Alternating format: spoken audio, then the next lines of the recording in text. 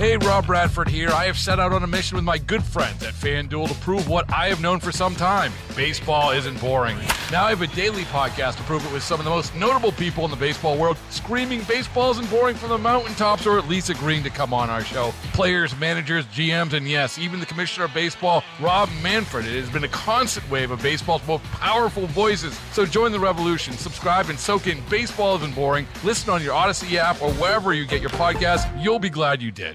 6:12 on this Wednesday morning. It was chilly yesterday. It never did really warm up. The wind was blowing all day long. At least I was cold all day long, and that's odd because I usually like it plenty cold. Today, highs around the 50-degree, 55-degree mark, something like that. But then get ready because it's going to be some changing weather on the way. Highs of 58 today. It's going to happen around 3 o'clock, so it'll be chilly before that. Then tomorrow we're going up to 70, just like that with increasing clouds, 20% chance for showers. Spring comes in Friday for a while, a 40% chance for rain then. But then a front comes in a lot colder on Saturday, highs of 50. Then Sunday, pleasant highs of 64. But wait, the roller coaster continues. An Arctic front comes in on Martin Luther King Day. High temperature of 46. That's reached early. Then the high Tuesday. The high Tuesday is only going to be 38. And the wind's going to be blowing, so it's going to feel colder than that. So get ready. If you don't know where your coat is, you may want to find it by next Tuesday. There is a big crisis at the border. I don't think that's news to tell you that. And my own personal feelings are that a country without borders is a park, and I don't think we want to live in a park. I think we want to live in a country. With that, we welcome in Andrew Arthur, resident fellow in law and policy for the Center for Immigration Studies. Good morning, Andrew. How are you? Hey, Tommy. I'm doing great, and thank you for having me. Happy New Year, if it's not too late for that. It's a Happy New Year for people getting into the border. According to the Mayorkas, the Homeland Security Director, 85% of illegal immigrants are being released into the United States? Yeah, no, that's information that was leaked from a closed-door meeting that apparently the Secretary had, but the Secretary's getting a lot of leaks these days. I think a lot of people in the department can see the writing on the wall. An impeachment inquiry starts today before the House Homeland Security Committee. And Secretary Mayorkas may not be Secretary Mayorkas very long. What does that mean, released into the country, Andrew? Oh, it's pretty straightforward. It's exactly what it says. Under the law, every migrant that enters the United States legally is supposed to be detained, not just detained when they're apprehended, but detained until we determine whether they get granted asylum or not. And the Obama administration, the Trump administration, both followed that rule pretty closely. But ever since Joe Biden's taken office, the Department of Homeland Security has released somewhere between 2.5 and about 4 million people who entered illegally into the United States. And that includes people who showed up at those border ports of entry. So, this is what's fueling the crises that we see in cities like New York, Philadelphia, and Chicago, and Denver and Portland, Maine, now because all of those people are coming to those cities, and they need social services, and the cities are struggling to provide them. So that's what it means. It means exactly what it sounds like. But are they released to anybody in the nation that they know, family members, et cetera? Or are they simply told, okay, we got your name down, you're on the list, kind of like when you go to a restaurant and then you're free to wander about? Yeah, that's exactly what it is. Now, traditionally in the past, when people would come to this country illegally, they would go to stay with family. They had a brother here, they had a cousin here, or spouse or family here. But what we're seeing is this new phenomenon of people who are coming from countries we haven't traditionally seen before. They don't have anybody in the country. So they are being released, and many of them, particularly women with young children, are going to these cities, and they're checking into, shelters, hotels, the Roosevelt Hotel in New York, and they're not checking out, which is why those cities are struggling. This is a different pattern of immigration. Not just that we've seen in my lifetime, I've been doing this for 32 years, but that we've ever seen. If you go back to, the 19th century, people would come here, with nothing in their pockets. They'd find a job. They'd start working. Some of them would get support from churches and things like that. But, today we just have these people with an expectation that they're going to be cared for in these cities that they go to. And those cities are struggling to keep up that end of the bargain that those cities themselves made. That's 85% of the people that are that apply for asylum, there are still a ton of people crossing the border that are not accounted for. Accurate? Yeah, actually, and let me just clarify something you said, that they've applied for asylum. They haven't applied for asylum. They've just shown up. Nobody's actually screened them for asylum. Wait, hang on a second. Really?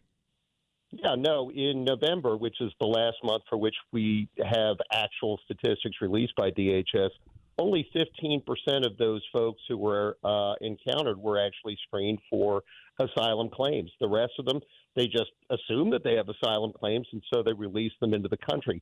The other thing... Wait, hang on a second. Shouldn't it work, and I'm not trying to argue with you here, Andrew, I'm trying to understand, shouldn't it work where if you don't have a claim for asylum, well, sorry, turn around, go back, and go through the other channels?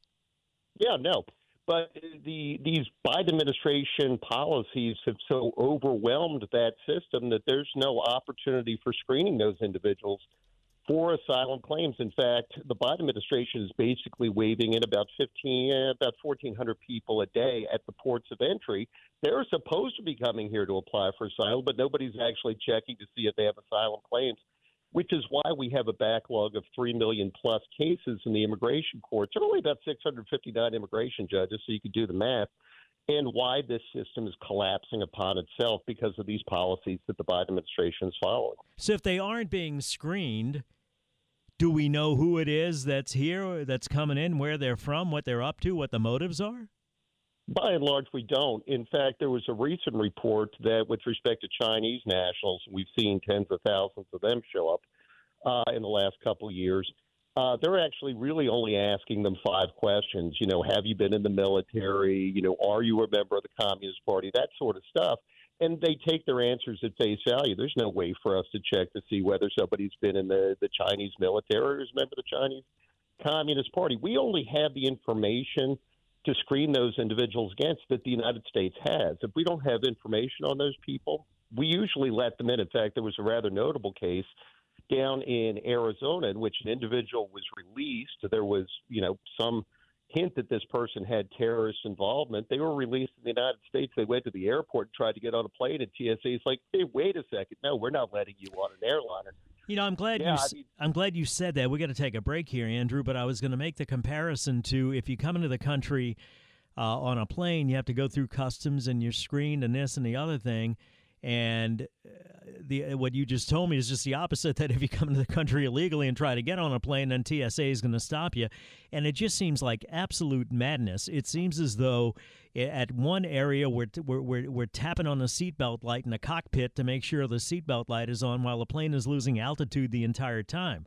And I just don't understand how this continues to happen. I want to talk about the Biden administration, the motive behind this, and more when we return. We're talking to Andrew Arthur, resident fellow in law and policy for the Center for Immigration Studies. I'm not xenophobic, but I do have security concerns for the country, and I think something needs to be done when it comes to illegal immigration. Your thoughts, 504-260-1870, 620, time for traffic now on WWL.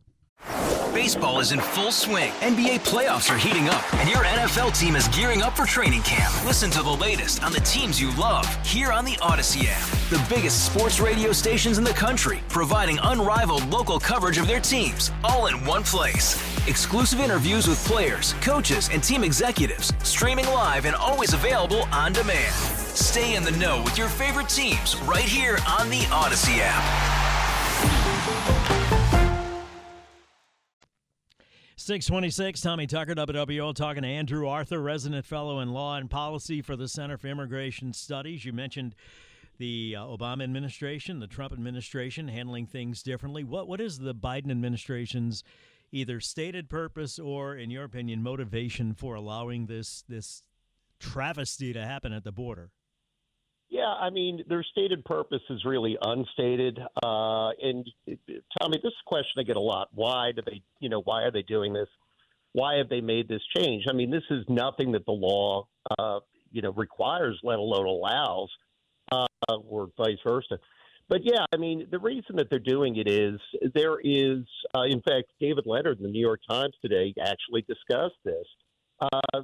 He says this new stance is rooted in a serious political argument, a humanitarian case for allowing poor people to improve their lives by moving to the United States. To put it another way, many Democratic politicians favor higher levels of immigration that federal law allows. That's actually an understatement, but a direct quote. But yeah, I mean, that is the attitude that they have. There are, look, this is a tough world. There are bad things that happen. And the attitude of Joe Biden, many of the people around him, is that, it is okay to favor, migrants who are coming here illegally over the needs of American citizens, struggling American citizens, disadvantaged Americans.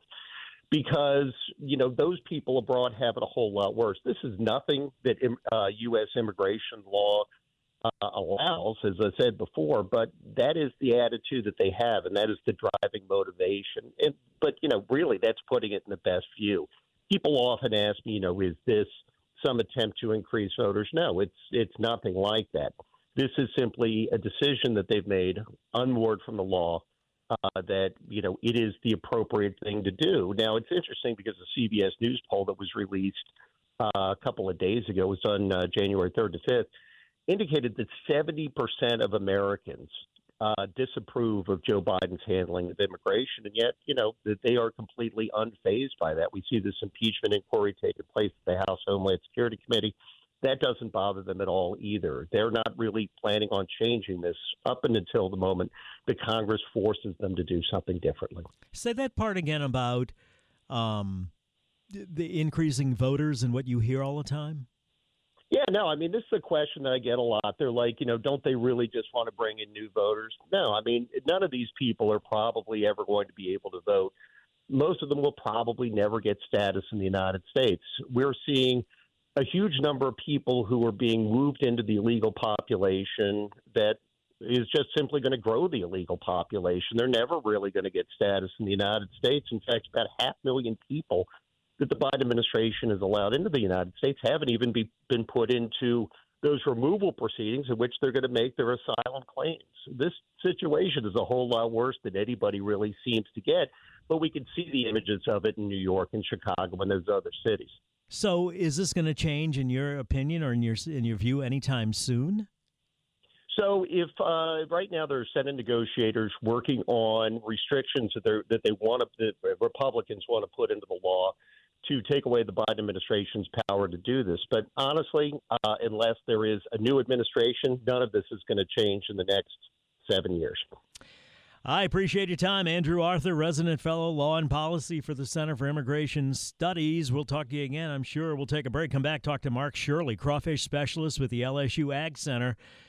Crawfish supply is scarce and they're expensive. We'll talk about reasons why and when that could turn around when we come back. Tommy Tucker, glad you're with us. Back in a flash, WWL.